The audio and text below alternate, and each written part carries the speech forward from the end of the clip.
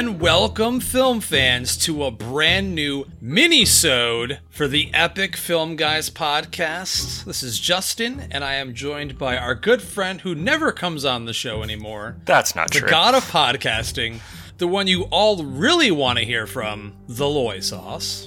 Yes, hello, I am the Loy Sauce. The sauce of Loy, which you love to dribble in your mouth every single night before you go to bed. We are recording this special fear, horror-filled mini-sode on none other than Columbus Day, Loy Sauce, because you and I'm off of work today. We're actually recording this in the middle of the day, which is kind of strange for the Epic Film Guys podcast. But yeah, Columbus Day, that's still a thing. The only Chris Columbus I recognize is the director of Home Alone and Mrs. Doubtfire. That is correct. I could fully agree with that. Let's just make it Chris Columbus Day. Like, everyone loves Home Alone, dude. Like, legit, I've never met a single person that doesn't love Mrs. Doubtfire. I like that idea. Everyone should stay home from work and from school and watch Harry Potter and the Sorcerer's Stone instead. Another great one, seriously. But Nick is gone this week. He said, yo, it's spooky month. You and Loy Sauce go spooge all over everything horror related. And I'm totally in the midst of this right now. I'm totally in mode. I started early August, as you guys know, but I'm like fully in mode. Well, we're knee deep in the 31-day horror challenge. That is correct, and we've had a handful of new participants joining, which is awesome. So if you're listening, thank you so much for joining the Horror Challenge. I know a lot of people do their own personal little 31 days of Halloween. It's kind of become a normal thing for people's October schedule, especially those that love movies, which is awesome. I love seeing it. So if you're listening to this and you've never heard of our challenge, it's the same thing. You just have to watch 15 movies you've never seen, and the rest of the month you can enjoy all of your favorites, your Halloweens, your Nightmare on Elm Streets, your Friday the 13th, which we'll be talking about that in a little bit. But we just love everyone participating. It's just a lot of fun. We get to comment back and forth and just chat about these movies. And it kind of helps you learn about new movies you may not have heard of before, especially with people watching a wide array of varieties. Right, Loy Sauce? That's right. I mean, I've been watching some movies that I've seen before. Sleepy Hollow, Jason X, American Werewolf in London. But of course, some new discoveries, including a film that we just watched called Lady in White, which is the first little portion of that film is set at Halloween, and it so brilliantly encapsulates the spirit and the feeling of Halloween. Very nostalgic, very spooky.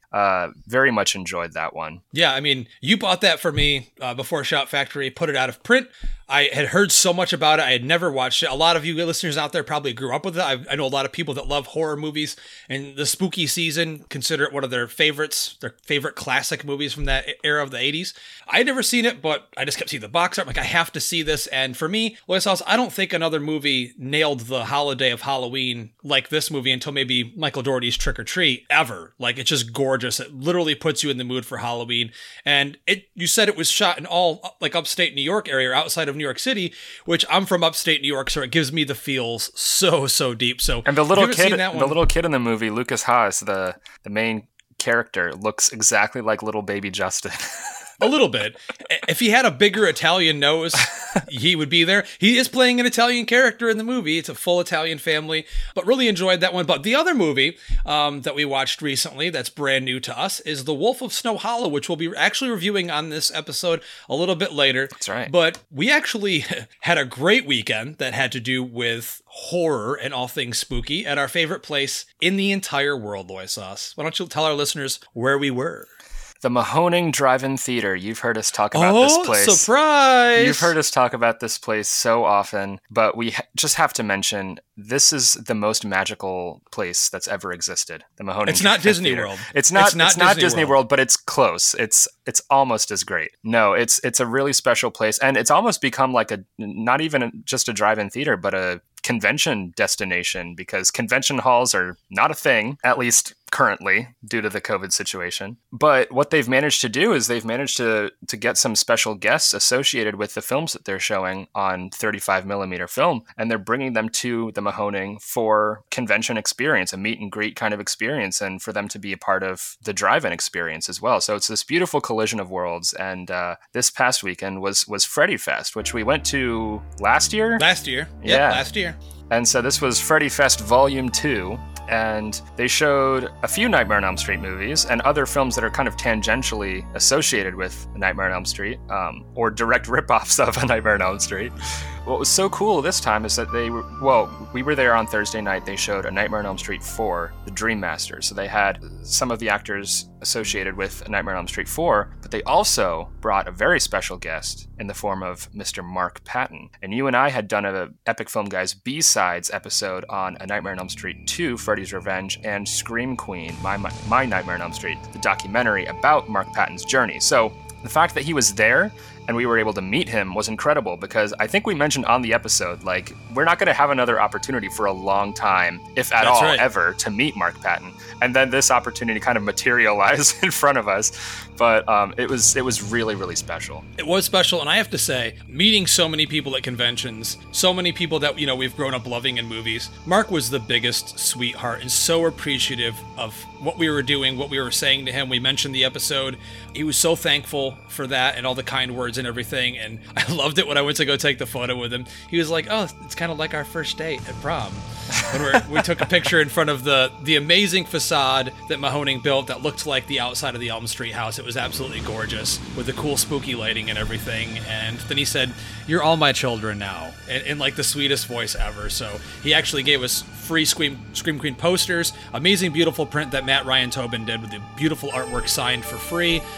He was just, I wish I got to talk to him longer. So hopefully in the future, ladies and gentlemen, that will be an opportunity that will occur on the show. Maybe we'll be able to bring Mark on and talk a little bit more about his experience on Nightmare 2 and of course his amazing documentary. If you have not watched the documentary, if you have Shudder, Lois House, it's on there, correct? It is, yes. So, and just, I would just say go ahead out and buy it. It's on Amazon Prime for purchase. It's amazing if you haven't had a chance to watch it. It's the perfect spooky season right now to watch it. But absolutely amazing event over the weekend. I just wish we got to stay the entire weekend. Last year we did the entire weekend. This year we just did the kind of the soft opening night, but still an amazing experience. And the day after, while you scooted home, myself and our good friend of the show, patron Brady, went to see The Theater from the Blob, the 1958 Steve McQueen classic, the Colonial Theater. It's right outside Philadelphia, about 20 minutes or whatever. I said, you know what, we're going to be on our way home. Let's check out something else that has to do with horror history. And the streets were basically blocked off, dude. It was like you didn't drive, you could walk down them. You just,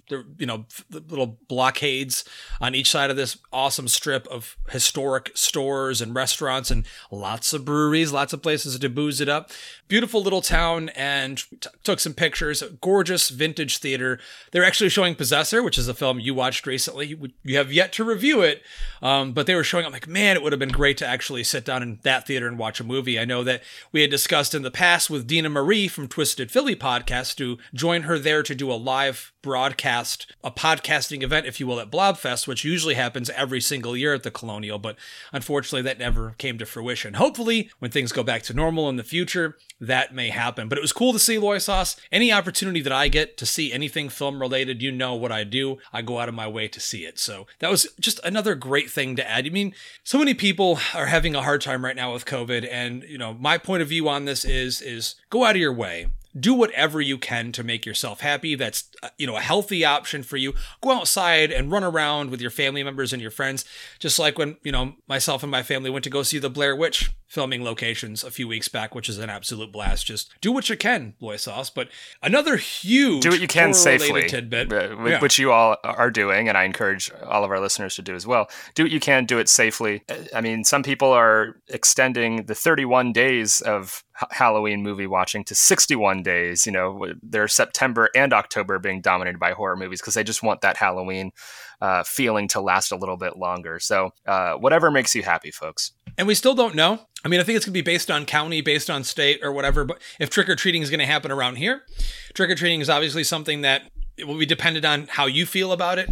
My opinion on it is, wear some gloves. You're all wearing fucking masks anyways. Go get your candy. Socially distancing. It's trick-or-treating. The way that things are now anyway, the last 5 years.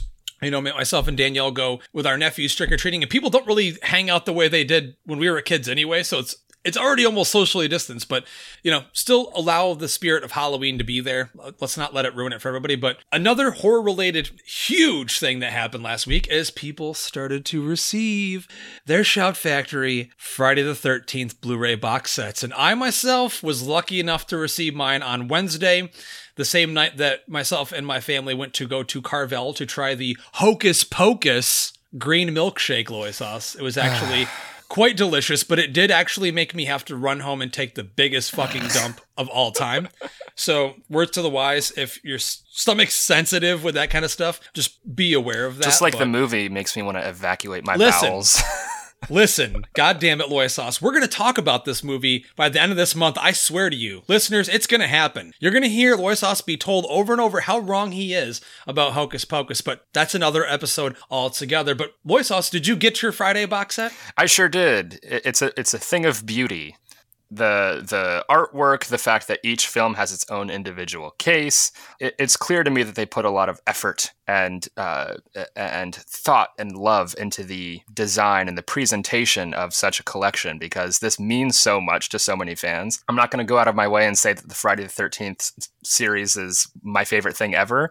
I will. But I'm just saying I enjoy some of the films more than others. But the fact that it's in one collection and the fact that it is so beautiful when it looks like the way that it looks sitting on your shelf, I had to jump on it. When it was first announced, it's something you just immediately have to get, because I missed out on the Halloween Deluxe Edition set. I have the kind of the standard version.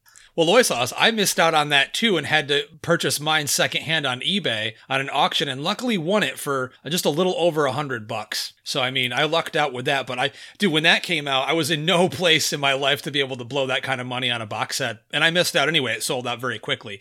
This one is more widely available. You can still purchase it right now on Amazon Prime. I believe the price last I looked was like $130 or something, which is 100% worth it. You're 100% correct. The amount of effort that went into this and the gorgeous, beautiful artwork that Devin did. Devin of Cavity Colors. They're one of the biggest horror apparel companies out there. Great dudes. Him and Aaron kill it. And I'm so glad they got Devin to do this. Every single Jason Voorhees is on the front of that. And properly represented. I'm saying a lot of people are like, fuck it, I don't need the poster, to order it early with Shout Factory for the extra money. The lithograph poster that Shout sent is gorgeous. The actual print, the quality of that artwork, it's in a full-size poster, dude. It's not just like a small little print. I didn't expect it to be that big. That's definitely getting framed and going on my wall. That's a great opportunity for me to go, hey, all the Jasons that are still alive, let's get all the signatures on this baby. But as far as content, because the packaging is obviously gorgeous. The case is gorgeous. Each movie has a sleeve, a reversible sleeve. The disc art, everything's cool. Did you get a chance to dig into any of the actual content? Very little of it. I haven't even checked out the gore footage from part 2 that they found. Oh my god, I know, dude! I know. That was the first fucking thing. As soon as I opened that shit, I did a quick Instagram story unboxing, which quite a few people watched and were very excited and as well as jealous about. I'm like, dude, don't hate, man. I was all excited for you guys when you got yours the day before I got mine. Everyone in a communal way appreciate this together, because it's honestly a miracle this thing actually happened. I mean, you know that I had said before I'd hoped they would do a 4K version of the set, but I understand why Shout didn't decide to go that route. I myself have actually watched all 4 of the first movies, which is the only 4 they did brand new 4K restorations for, and I have to say, man, they did a fantastic job. 1 looks absolutely gorgeous. 2 was probably the biggest stunner of the bunch. I was actually very surprised on how beautiful 2 looked. 3 is always going to have that little fuzziness, that softness because of the 3D way it was shot and everything. This is the only opportunity that I wish that I had a 3D TV, because they actually have the real 3D version, and I'm over here a 3D hater, but I'm like, I would love to have one just for that. A little nitpick, I wish they would have included the red and blue 3D glasses just for completeness sake, because I still have those glasses that came with the DVD that has the hockey mask print on it, and I have them as well somewhere. I would like to keep those and include it with the set, but you can't have everything. No. The fact that they included the real 3D version for people with 3D TVs, and I've actually heard of some people buying 3D TVs just for this, and that you can't even really get those anymore. No, you can't. They don't really make them anymore. I mean, I'm happy with my setup. I'm not going to, talk about that anymore on this show, but everything that I watched looks really good. And yes, the first thing I did was watch the extra kill footage from part 2, which a lot of people had an anticipation for this, Loy Sauce, and reason being is we all knew this was it. We had heard about it, but we didn't know if it ever was going to come to existence for us to see, and it did. Now, it is VHS footage. It's not like high quality or anything, and there's no sound to it, but it is absolutely amazing. It's like a few minutes of additional footage on all the major kills in the movie. Just something great for fans to see, because I know that a lot of these movies got shredded by the MPAA, and most of that footage did not get kept anywhere, especially not by Paramount, because they didn't care about it, unfortunately. We all know we'll never see the uncut footage from John Carl Buechler's Part 7, which is a huge bummer because that movie would probably be a million times better, even though I already like it, with all the additional gore footage and kills and such. But I gotta say, though, one of my nitpicks, because I started to go through some of the special features, which are massive. They've included almost all of the special features from the previous sets, and they've done some new stuff, including, Loy Sauce, a brand new interview with Steve Miner, which is the director of Part 2, Part 3, and the director of H2O, which he actually talks about a little bit. He was not present during the Halloween box set to do a new interview about that. So I've heard he was very difficult to get for this. So that's a really big deal. And his interview is like 25 minutes. Really great to see that. But dude, we all love Sean Clark, Horror's Hallowed Grounds. We love when Shout gets him to do filming locations because he's got an awesome personality. He's fun. He has little quips. He knows his shit, and he always does the locations with style. I can't say the guy's name on the air, but whoever they got, this fucking stick in the mud, wet fucking blanket to do the filming locations for Part 1 and Part 2, dude is the most boring thing I've ever experienced. So if there's anything for me to nitpick or critique, that dude put me to sleep. I'm like, I did the locations for Part 1. I could have done a way better job than you, and I'm not even that good at that kind of thing. Not to toot my own horn or anything, White Sauce. All right, I'll make it clear. Okay. You could have done a better job. I will take your word for it. I have not seen this location featurette, but I would try to make it if it were up to me. I'd try to make it as fun and dynamic as I possibly could. Yeah, dude is reading lines off a fucking chalkboard or something like he's in grade school. I don't know, dude. Either way, that's the slightest nitpick. This is the highest recommendation for me of the entire year as far as home video releases. Even if you're like a Miner fan, I mean, like, how could you pass up a chance to have all of them in this beautiful set? If you're a Miner fan, or if you're a Steve Miner fan, listen. Boy sauce. That attempt, no. I mean, is it too early in the day? I guess it must be. But there's something else Loy Sauce wants to talk about before we take a little quick break and then get to our main review on the show. Something you've been heavily anticipating for quite a while. Now, we did do a quick review of the brand new reboot of Scooby-Doo, aka Scoob, earlier in the year. I watched it just for you. I paid whatever it was, an astronomical price of $25 fucking dollars or whatever it was to rent Scoob. 3 minutes in, the wife's like, "This is terrible. Do we have to?" I'm like, "Yes, we have to finish it. Yes." But you wanted to talk about the new Scooby-Doo Halloween movie. That's right. So this is a brand new animated feature starring Scooby-Doo. They make at least one direct-to-video Scooby-Doo movie a year, because you got to milk that cash cow for all that it's worth. Am I right? Oh, of course. 100%. It's a franchise that keeps selling. That's right. Keep buying it, so. That's right. So I had pretty high hopes for this entry once I watched the trailer and heard of its pedigree. This was written, produced, and directed by Maxwell Adams, who is the creator of a somewhat edgier and horror-centric comedy series on Cartoon Network that I used to enjoy called The Grim Adventures of Billy and Mandy. And also, I saw that it had supporting roles from Elvira, Mistress of the Dark. Yeah, baby. And none other than Bill Nye the Science Guy, who is a kind of a hero of my childhood. So not only that, but it was centered around my favorite holiday, Halloween. So the problem was I was burned by the Scooby franchise just earlier this year. So Happy Halloween Scooby-Doo comes fresh off of the heels of the CGI animated crap fest Scoob, which is quite possibly the worst thing I've ever seen in my life. Oh, stop exaggerating, Loy Sauce. I know it's early in the day and you haven't had any booze or anything, but I think that movie killed me. I think it literally, like, my soul left my body after watching that movie because of how horrible it was and how it ruined the franchise. And anyway, so I approached this movie with a healthy mix of anticipation and dread, because there was also another film, which is possibly the other worst thing I've ever seen in my entire life, called Return to Zombie Island. And that was featured on my worst of list for last year, least favorite films. Yeah, I was not sure what to make of this, but I quite enjoyed it. Well, despite myself. So it starts right off the bat. So it opens with a main title sequence that shows the Mystery Inc. gang squashing the villainous plans of Dr. Jonathan Crane, aka the Scarecrow. Yes, that Scarecrow from Batman. What? Yeah. No way. Well, Scooby-Doo has crossed over with Batman many times in the past before, so it's not necessarily a surprise, but it was interesting because, I'll get into what part he has to play necessarily in the movie, but this main title sequence is all in one take, and it's from the perspective of inside the Mystery Machine. So the camera is fixed inside the Mystery Machine, and it shows the van getting smashed into and flipping over and everything. So it's a really visually dynamic way to start the movie. The main plot concerns a truckload full of toxic waste mixing with the Scarecrow's fear gas, which then leaks into a nearby pumpkin patch to create these gigantic floating sentient pumpkins that eat the townsfolk and then turn them into what Shaggy and Scooby call jack-o'-lanterns. So it's a really creative premise, really fun.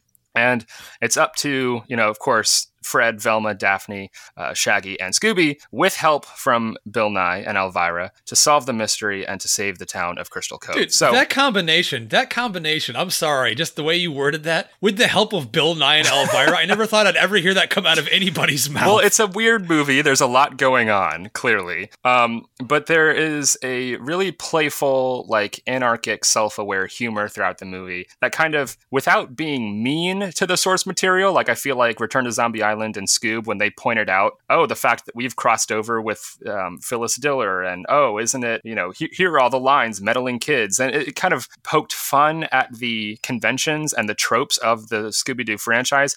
This does it in a way where it doesn't feel like it's trying to be hip. It does it in a very, like I said, a very self-aware and playful way. There are really clever touches throughout, and blink and you'll miss it gags. For example, there's a scene at the beginning where Mystery Inc. is all dressed in skeleton costumes as disguises, and Fred is still wearing his ascot over the skeleton costume, which is really funny. There's a scene at a Halloween party where a guy's wearing a t-shirt that just says costume, but it's in the way back and you wouldn't notice it if you weren't looking for it the first time around. But there's a part where Shaggy uses Scooby as a machine gun to spit candy from his mouth like bullets. Dude, that sounds amazing. It's really funny. There's a terrific action sequence in which the gang fights the jack-o'-lanterns, and they kind of use their brains and their brawn to find creative ways to smash the pumpkins. And by the end, they're covered, the gang is just covered in pumpkin guts and goo, which, slight spoilers, it doesn't really make much sense once the mystery is revealed that they're covered in goo, but it doesn't matter. Who cares? Also, half the movie is like a Mad Max Fury Road style car chase with the Mystery Machine. Well, actually, it's the new and improved Mystery Machine X that Bill Nye builds them, because the Mystery Machine gets smashed at the beginning of the movie. So, but they're being pursued by hordes of angry jack-o'-lanterns, and so a lot of the movie is like a car chase, extended car chase. So it doesn't really make much sense. Also, when they're still driving and yet they're having expository scenes, they're just talking and they're still being chased, and I'm like, how long does this road go on for? They've been driving for half the movie. So anyway, you don't really. Well, listen, this is the franchise that back in the day the cartoon would show the same background over and over again while they're running down the hallway.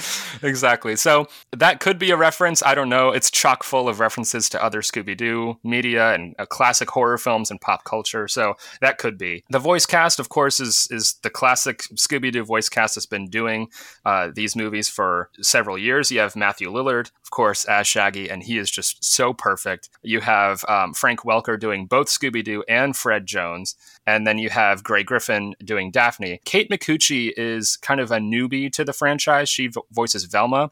I'm not the biggest fan of her portrayal of Velma, but I really liked what they did with her character in this. She has the most to do, I think, and Velma herself has a really strong character arc, which I was not expecting from this. If you have any kind of sexual attraction to these characters, which I don't know why you would, but the movie delivers fan service in that area too. You know why they would, because of all the cosplayers. Yeah. I'm pretty sure there's a couple Scooby-Doo pornos out there. I'm sure there are. Real life people, not animated. I'm sure actually, there probably is animated Scooby-Doo porn as well, but that's why, Loisos. Yeah, so you have... How many sexy Velmas have you seen? A lot of them. That's true. Because you have Daphne in a corset, or, if you ever wanted to see Daphne and Elvira switch clothes, this movie delivers that. You have Fred at one point shirtless and in war paint as an extended homage to Arnold Schwarzenegger in Predator. Again, really weird, but I'm fine with it. This movie also establishes continuity with the previous two entries in the direct-to-video line of Scooby-Doo movies, which is admirable that it even tries to tie things together. But I wish it were a little bit more self-contained, seeing as I now have to acknowledge Scooby-Doo Return to Zombie Island as canon. But it is what it is. Stepping stones, my friend. Literally, you had to walk over one really shitty movie to get to one that seems like you really enjoyed. So 2 bad Scooby-Doo movies, and now you finally got one that sounds like it's an absolute Halloween blast, man. It is. I will say a couple criticisms. I mean, the animation for me is lacking. I know these movies are made very quickly and very cheaply, but the environments aren't given a whole lot of depth. They don't even bother with things like shadows or proper shading. Everything looks very clean. It's clear that this is 2D animation, but it was rendered on a computer, which I know that's how they do things these days. But if you compare this, and I'm going to bring it up again, to Scooby-Doo on Zombie Island, which I can't really compare because that was a concentrated effort to resurrect the Scooby franchise, whereas this is just like yet another one of these things that they do yearly.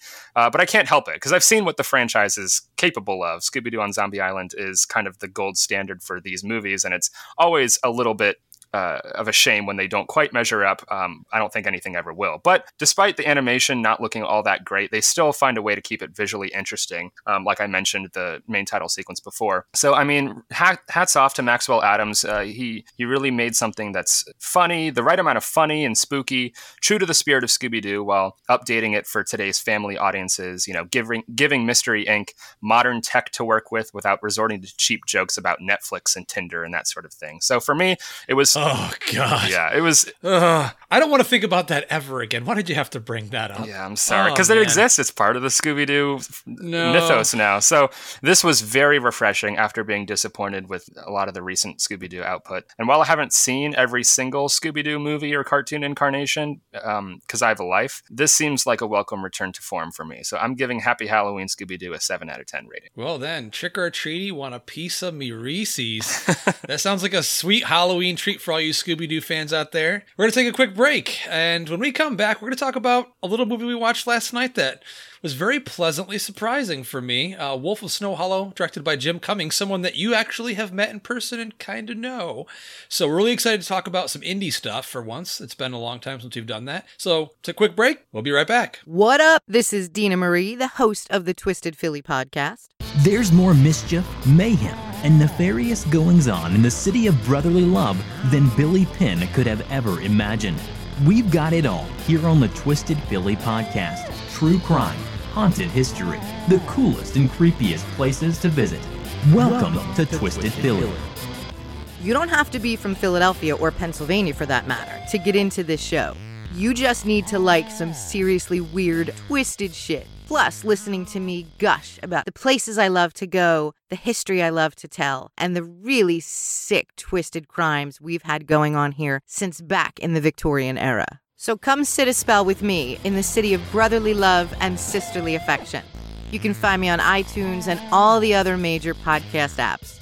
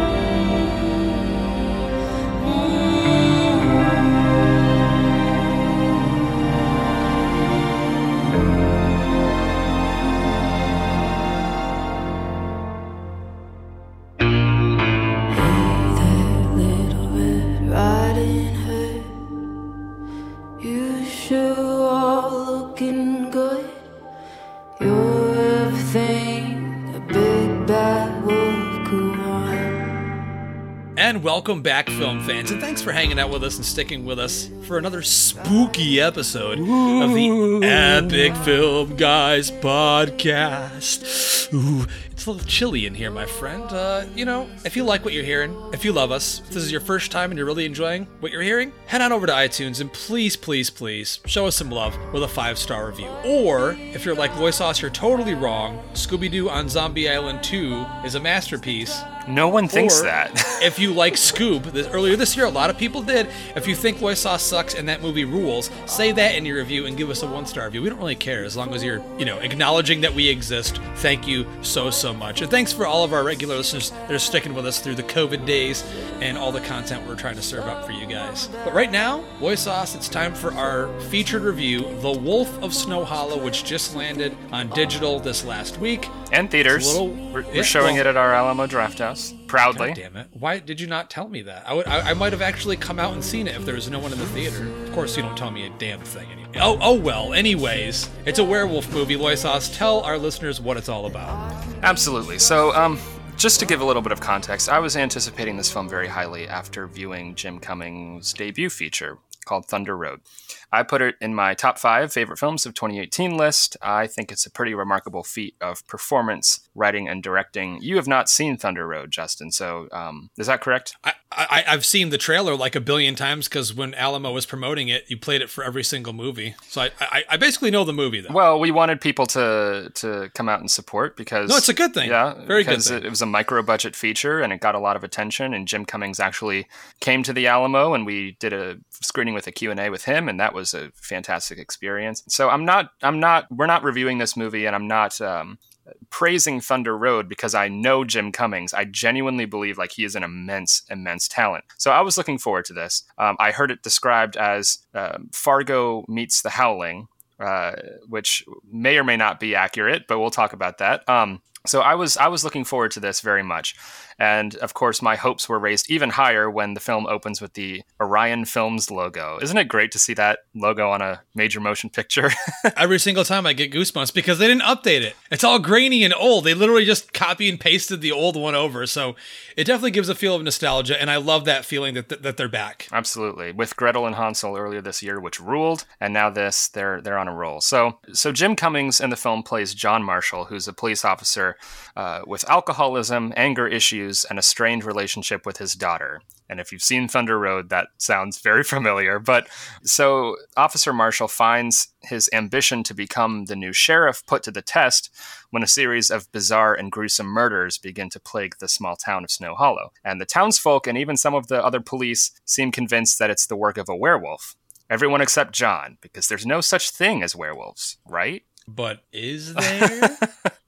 So this movie is kind of a curious blend of different genres, a blend of creature feature, police procedural, quirky comedy, and family drama. Justin, I'm going to throw it over to you of your initial thoughts on The Wolf of Snow Hollow. I was not anticipating this movie at all whatsoever, so I was pleasantly surprised. I had seen a few other people on their Instagram pages and other indie film critics posting about it. I'm like, I wonder what this is.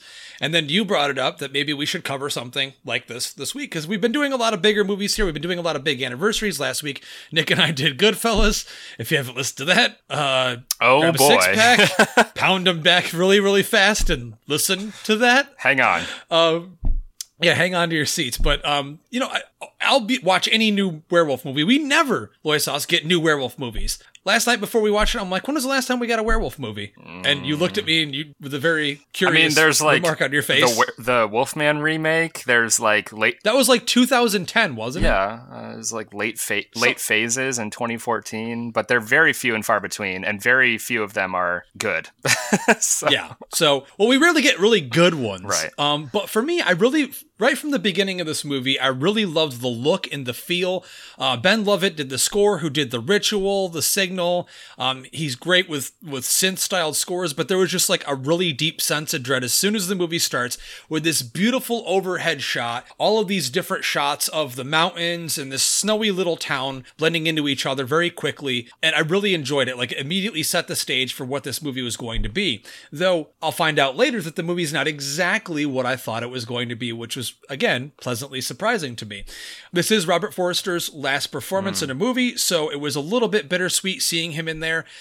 He still does a remarkable job with his performance in the film. They don't really give him much to do, which I was like, I get it. This was a smaller role for him anyways, but it was great to see him still acting and still putting forth all of the effort that he had available. And I love, like I said, anything werewolf related. So the movie opens and we're seeing this couple coming out for basically like a vacation weekend or something in this cabin. and looks like they're about to have a blast for the weekend. They're in a small little town bar having some dinner, and some ruffians come in a little bit drunk, kind of like redneck bigots, if you will, and they spout off some slurs, and it pisses the guy off. He's there with his soon-to-be, in his mind, fiancée, because he's got a ring in his pocket. You know, he's trying to set everything up for the perfect weekend for him and his girlfriend. Which, once you see that ring, you're like, oh, no. Oh, nope. Well, that's not going to happen, buddy. Sorry. You're in the opening of a werewolf movie. You're probably not going to last long, and that's how it works. But the movie kind of sets it up where you think that you might be with these characters for the whole movie, and that's not the case. So I kind of liked that they gave us a taste of something. Like, nope, that's not what you're going to get. And the opening sequence has a great amount of suspense very quickly. It's not drawn out or anything like that. But when you see the male character walk out the door after he's like all ready to get prepared, you know, to have the wine out and the rings ready, and he sees his girlfriend literally in pieces. Yeah. It's a great way to start off the movie, for sure. Sets the tone. Well, sets the tone and also the threat right off the bat, which I think is very strong. But then we meet our main character, and I feel like, because the first time you see Officer John, he's at a meeting for anger management. The movie right away kind of draws a parallel between like the horror of the monster within all of us and John's struggle with his, you know, kind of unstable mental state, and later on his addiction, especially his fragile masculinity. I mean, the film doesn't really dive into these themes with the depth that perhaps they deserve, but the film runs a brisk, you could argue... It's what, like an hour and 20-something You could minutes, argue, right? like, almost frantic 85 minutes with... that's including logos and credits. So it's tough to balance all of that on top of being a satisfying genre picture, but I think Cummings manages it, because... Yeah. So it's a balance between themes, but it's also a tonal balance, because you do have dark moments with menace and horror. You set the stage brilliantly, and you set it yourself at the beginning very well, but it's also a great comedy. Oh yeah, definitely. I laughed my ass off plenty of times. There's a dark humor in there, but going back to Cummings' character, I mean, dude, this guy's got... John Marshall has everything on his shoulders. Like, literally everything that could possibly be wrong with you in your late 30s is wrong with him. His dad, who is the sheriff, is extremely unhealthy, won't come to terms with it, will not get checked out by a hospital. So he has this stress of trying to hide to the public that his dad is sick and that he's still, you know, strong as the sheriff. He wants to be the next sheriff. He's estranged from his ex-wife, who he hates. He's got anger management problems. He's an alcoholic. He's a cop that has to deal with these murders. His daughter hates him. And he has a teenage daughter, and he's not connected with her. He's having issues with this. So, dude, literally, I can't imagine anything else that would make this more difficult for this character, which leads to why he's constantly fucking screaming every single line in the entire movie, which at some point gets a little bit jarring, but I understand why he is the way he is. It's also funny. It's definitely a bit of comedy relief where when they're in these situations where at these crime scenes and he's literally holding back, you could see it in his face like he's about to burst. And when he doesn't, it's a great performance from Cummings where you're seeing, man, this guy really had to channel like aggressiveness to a T. Yeah, for sure. Because it's such a tricky character to play. Because at certain times throughout the film, at different times, you feel pity, annoyance, fondness, frustration, ultimately warmth towards this character who's very abrasive. Well, for me, it's definitely understanding. I mean, it's been mentioned on this podcast, the problems I've had when I was younger. We all go through shit in our lives, and I could definitely relate to this guy. There are scenes with him just sulking in a corner, you know, at his house. And you're like, who hasn't been there? Yeah. Like, you know, you've been there with a bottle in hand. If you've ever had a problem in life, you know, divorce, loss of a loved one, anything like that. I mean, dude, you could totally see it in his eyes, man. He just absolutely rips this performance, man. He's great. Well, in his eyes, and he also, it's a very physical performance from him. I'm not going to give anything away, but there's a scene with him involving an oven where I was like, I can't even believe he just did that. Dude, and he did it for real, too. So when you see the movie, you know, it's like, whoa. Like, some of the stuff he did, one of my favorite scenes, and I will say this, whatever, you won't know the context until you watch the movie anyway, so it doesn't matter. So he gets something in his face, I'll say that. He literally goes into the fridge and takes like a gallon jug of milk and pours it all over his face for real. And it's like, you don't see people doing that in movies anymore. You just don't see, like, commitment. Practical, physical commitment to stuff like this. And Cummings obviously has that. But, dude, we got to get to the meat of this thing. kidding. This is a werewolf movie. At its core, it is. I mean, it is a movie about family. It's a family drama / comedy with horror. And that's really difficult to balance. We've seen so many other movies in the past attempt it and fail. And we've seen The American Werewolves and The Howlings that have done it beautifully, that are classics, that are perfection. So we have a werewolf in this movie. And we sure do. I have to say, yeah, we sure do. And just watch the fucking movie. I don't think we're going to do it. I don't even know if we want to open that up until later. No spoilers on this, but I love the design of the werewolf. I think the design of a werewolf in a werewolf movie can either make or break a movie. Hey, listen, Silver Bullet, I love you. You know I'm talking about you. That's a fucking bear, not a werewolf. Silver Bullet is one of the greatest werewolf movies ever made until... It is. Well, it is, but I mean... the design definitely hampers the effect of that third act. Listen, it's fine, but I'm saying in general, for some people, the design can make or break a werewolf or wolfman movie. And here, I have to say, this is one of my favorite werewolf designs that I've seen of any movie in a long time. Think Dog Soldiers and The Howling, more or less here. We get a tall, standing werewolf. It doesn't look like a wolf man. It's like a full wolf. We only get glimpses of it. Now, when the movie first started, Loy Sauce, the first kill, we don't see anything wolf related. So I was like, are they going to do this whole thing with shadow and suggestion? Or are we actually going to see a dude in a suit? Or I was just praying, dude, that we weren't going to get another Annabelle Comes Home style werewolf. I was like, no, please don't do this to me. Oh, the amount of disappointment we felt on that evening. It would have been very easy to just have like off-screen growling and that be your werewolf. That's what it was for Annabelle Comes Home. Off-screen growling. That's what it was. Blood splattered, but no, they did a fantastic job of teasing the werewolf. And then when you finally get it, my favorite shot in the entire fucking movie is when this chick who's like a ski snowboard instructor is being basically stalked by the werewolf out in the middle of nowhere. In a parking lot, great build-up, great suspense in a parking lot. There's a beautiful wide shot. You see the full moon glowing. You see the mountains behind her. And then you see her laying on the ground and you see the werewolf kind of like bunched up, then stand up on its hind legs. It is absolutely gorgeous. I mean, there are scenes in this movie that gave me chills up my spine that you just don't see that kind of dedication and love in horror movies, especially not a werewolf movie. And you get to see a full, I mean, it's a quick glimpse, but a full glimpse of the beast. And you get a couple full views of it. They show it just enough to where maybe some flaws in the design of the suit or whatever don't become apparent because it's on screen for just the right amount of time. But the suit itself looks great.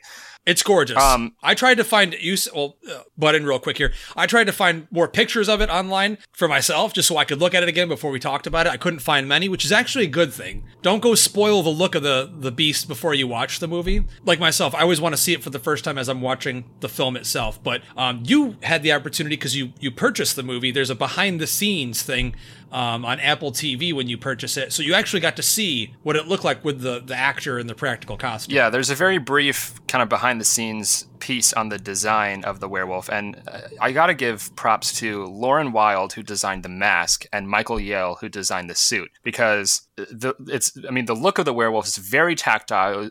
Obviously, they took time gluing like all of the individual hairs to the apparatus of the costume. They made effort. The snout looks wet. The fangs are kind of wet and dripping looking.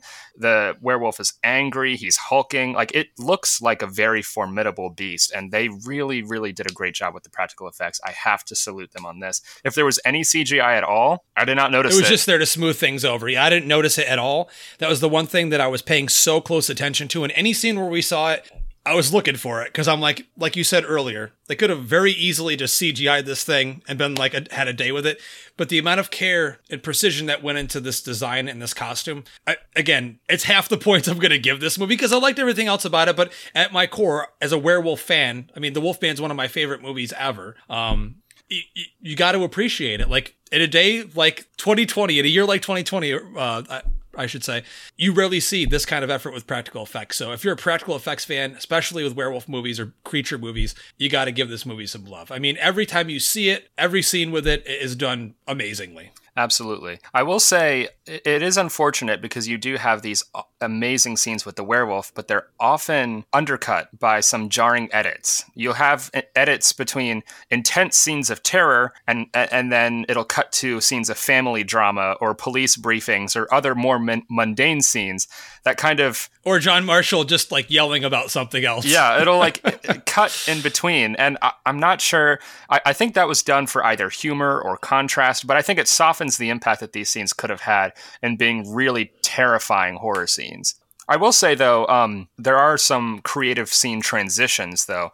There's that part at the beginning where you see the full moon reflected in the bloody paw print on the snow, which then like dissolves into the next scene. Those really keep the energy moving, but I don't think those cross-cutting in between the werewolf scenes and the other mundane scenes really added anything. In fact, it may have detracted. It definitely did detract for me. I mean, because for me, that intensity of those kills and those scenes were done so well. The way that they were lit, the way they were shot, the way they were acted. I mean, everything about them was almost perfect. And then you're kind of taking away from that. You're losing the intensity and the suspense from the viewer's perspective by adding that stuff in there. So I think it was just a bad creative choice, in my opinion, because you want to cater to all of the different audiences that are watching this. So one of them is obviously horror fans, and we want to see those suspense scenes, those kill scenes done to full intensity. Then immediately thereafter, give me the comedy. I mean, I don't know how many times we've seen in movies where like someone's getting chopped up and the next scene is a close-up of a hot dog. Totally fine. Fucking love it. It's hilarious. But don't put the hot dog in the middle of the kill. Right. You know what I mean? Right. So, I mean, that's probably one of my only real issues with the movie, because the rest of it was extremely enjoyable. And we're not going to get into spoilers, because this is definitely one you want to rent. This one needs to be shown love. Buy it if you want to, if you're a completist. Like, I definitely plan on buying, I don't know if there's a Blu-ray available yet, Boy Sauce, but I definitely plan on purchasing one when it is available, because I really, really enjoyed this movie. I think, especially for the spooky season, it came out right at the perfect time. And it gives flavors of stuff that you've seen in other movies, and it melds them together. Like Fargo with The Howling, I could see that a little bit. I definitely, especially the small town vibe. And the setting is just so perfect in this. I think they filmed it in Utah or something, but it's just such a stunning. There are scenes that take place kind of like in the mountains. There are scenes that take place, you know, in the snow, where you see like the werewolf gore effects really are contrasted. You can see it breathing with the cold air coming out of its mouth. I mean, exactly. So the nuances. The setting was brilliant. I loved that aspect of it. I mean, you mentioned Robert Forster. Before we wrap up here, I really wanted to talk about him because it's a really great posthumous performance as the sheriff. Cummings gives him a lot of really great zingers. There's a moment that I love, and it's a small moment, but I loved it when they're talking about what the killer could possibly be, who could it be, and one of the cops says, "I think it's a werewolf." And Robert Forster says something like, "Sure, why not? A werewolf." And Cummings instantly interjects with, "I don't think it's a werewolf. It's not a werewolf. Werewolves don't exist." And Robert Forster goes, "Then you figure it out. You fucking figure it out." I just love that moment. Dude. So I think more closure with his character, if there were a little bit more closure, I think it would have been the perfect swan song for him, because it is such a great performance, but he kind of disappears from the movie after a while. He disappears. It's probably just because they could only afford to have him for so long. You know what I mean? And he's not the central character. I would have liked a lot more of his relationship with his son, because obviously it's strained. There's a lot there that didn't really get expanded upon, especially with him being sick in the movie. And obviously it made me really sad thinking about his character in the movie being sick and basically almost on his deathbed with a heart problem. And then, of course, Forster dies in real life. You know, he had a great career, but we all know and love him from so many different movies that we all love him. Hold on. We all know and love him from so many different movies. But here, you know, I would have liked him a little more, but I'm also so appreciative that he's in a werewolf movie. You know what I mean? Absolutely. You got to expect that. I feel like the movie could have been a little bit more about the father-son aspect rather than the father-daughter relationship. I really do like the actress Chloe East, who plays his daughter Jenna. She did a terrific job, especially in the horror sequences and in the dramatic sequences. She really shines. I mean, you can't have a movie. You can't have a werewolf movie without a teenage girl and a teenage boy trying to have sex, and then a werewolf coming up and attacking them. And it gives us one of our best visual shots and imagery of the entire movie is when they're in this SUV or whatever, and they're about to bang or whatever. the werewolf hand comes up against the back window and slides down, and a little scratch, and you see the scratch marks on the window. I just had to mention that real quick, not to spoil every kill, because we haven't talked about them all. I don't plan to. We don't really need to go in depth on all of them, because you should be enjoying them for yourselves, even though I want to talk about all of them. But I mean, she was fantastic. I think the chemistry that her and Cummings had, fantastic, very realistic, very real. I mean, with someone that has a 17-year-old girl, she's almost 17, in the household, I could definitely relate to how uncomfortable things can be and how weird it is. But, so she definitely did a great job. I agree with you, though. That father-son dynamic would have been probably a little more interesting to me. And as you said, in Thunder Road, they already covered the whole dude's a cop and has problems with his estranged daughter Yeah, thing, and I want to mention that. I mean, this movie, exactly like Thunder Road, deals with a small-town cop dealing with alcoholism, anger management issues, and his own strained relationship with his daughter. So I don't know why he decided to kind of redo those same themes. Maybe he thought that he would take some of those same themes and just introduce a werewolf into the proceedings. I don't know if he thought that would be fun or a challenge, but that's what I thought. But I mean, like him being on the set of Thunder Road, or like watching it with maybe with an audience at Alamo, and he's like, what if I use these themes with a werewolf? Because make no mistake, remember when you were with him and you were watching Thunder Road in that room, 3 theaters down the hall, I was helping host Dismember the Alamo. That's right. The annual Horror Fest, and we were watching Haunted fucking Ween at the same time. But you know what I mean? There's plenty of ideas there that he could have, came to his brain like, wow. And it is a great idea. It really is. So, I mean, regardless of that, I think what's there on screen that we get is of high quality. And I have to say, while we're going to wrap up the review here, I really loved the ending. I thought the ending, there's a little twist there. And I think when you get there, if you follow the entire movie, you'll notice it right off the bat. Like you basically proclaimed, you noticing it right out loud. You're like, oh yeah, there it is. And I'm like, yep, there it is. But it ends with a bang. They don't make it too obvious, the twist. Initially, again, as I mentioned before, I think drawing a parallel between the struggles with addiction and having problems containing your anger, I thought that was going to play in the proceedings starting out. But the movie throws a couple twists and turns your way. So it's unpredictable in a good way. I can see the ending frustrating a lot of people, a lot of horror fans. But for me, I thought it worked. I thought he pulled it off with aplomb. And tying it back with humor and heart, I think is important to wrap everything up in a nice little bow. Yeah, we definitely see at the end of this movie, this character has progressed. Yes. He has gotten better. I love how the movie ends on that note. I mean, the example is his daughter's at college and he walks by 2 boys and one of them's talking about wanting to basically bang his daughter. And this character, earlier on in the movie would have grabbed the kid by the face and smashed him down to the ground. He stands there, he breathes heavily, and then he walks away. And I love that there's some kind of closure for the character there. Exactly. And I think also there's some kind of commentary about the police in a way, because if you have this character dealing with alcoholism and anger management, should that person really be a cop? No, but it also makes you understand that they're real people just like everybody else. Exactly. You know what I mean? Like, exactly. Some of them are assholes. Some of them are great people with great families. And I think that we have to view them that way. There's not just one type of police officer. They're all just like all the rest of the people in the world. We're all ourselves and individuals. So exactly. And he's trying to keep everything together throughout the movie. So he's trying and often failing to keep everything together, but he is trying. So sometimes you feel you have a lot of fun watching him not be able to handle things. Right. And so just like Thunder Road, I mean, it makes you feel a little uncomfortable for sympathizing with him at first, but ultimately you do empathize with him. And I think that's important. So for me personally, I would love to see Cummings do something completely different for his next film, in terms of the character he plays and also some of the themes he introduces into the movie. I would hate to see him limit himself, I guess, is what I'm trying to say, because I think he is so immensely talented, like I said, that I would love to see him completely transform himself and what he's able to do. But for me, this was a really strong sophomore effort. I thought, technically it's a better movie than Thunder Road. It has more production value. I think that the themes and the performance and everything was much better in Thunder Road for me. So if you have not checked out Thunder Road, for right now, as we're recording this, it's on Amazon Prime. Go check it out, because I think it was really an extraordinary debut, and I can't wait to see what he does next. So for Wolf of Snow Hollow, I'm giving it a strong 7 out of out of 10 rating. Yeah, and I'm going to piggyback right off of that and give it the same, a 7 out of 10. It was good. I liked it quite a bit. And to also go back to what you were saying about this may frustrate some horror fans with the twist and everything, and when you watch it, you'll know exactly what we're talking about. It did not ruin it for me at all whatsoever, because it does not hurt or change anything about what you saw earlier on in the movie. I think it's still extremely strong one way or the other. You get the goods, man. Like, that's the whole point. You get everything you're wanting out of a werewolf movie for the most part. So suspense, comedy, great characters, great performances, practical fucking werewolf. The kills were very good. You know what I mean? They don't go out of their way to make them too crazy. I mean, I would have loved to have seen some heads rolling and stuff more, but I mean, what we got was very good. They didn't skimp on the gore. Yeah, they didn't skimp on the kills. You see missing limbs. Yeah, and in one scene, they're like, why did they remove her vagina? So that's enough. That's enough. That's all we'll say.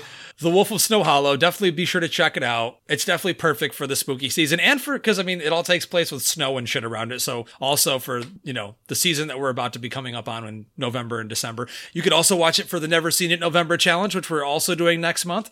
But thank you so much for hanging out with us here on the Epic Film Guys podcast in this little spooktacular mini-sode. Like I said earlier on, if you like what you're hearing, please head on over to iTunes and give us a 5-star review. And Boy Sauce, if they're also new to listening to the show, tell them where they can find us on social media. You can find us at Epic Film Guys on Facebook, Twitter, and Instagram. And also feel free to join our little fan community, the Hobster's Dumpster, with all the other dumpster dwellers and that filthy, stinky hobo himself, the Hobster. Piece of shit. That's right. Yep. Facebook.com/groups/Epic Film Guys is where you can find the Hobster's Dumpster. Come talk movies with us. Yeah, and we got plenty more content lined up for you for the rest of the month. We're super excited to keep talking all about spooky stuff with you guys. So until next time, we love you guys. I'm Justin. And I am Loy Sauce. And we will see you at the movies.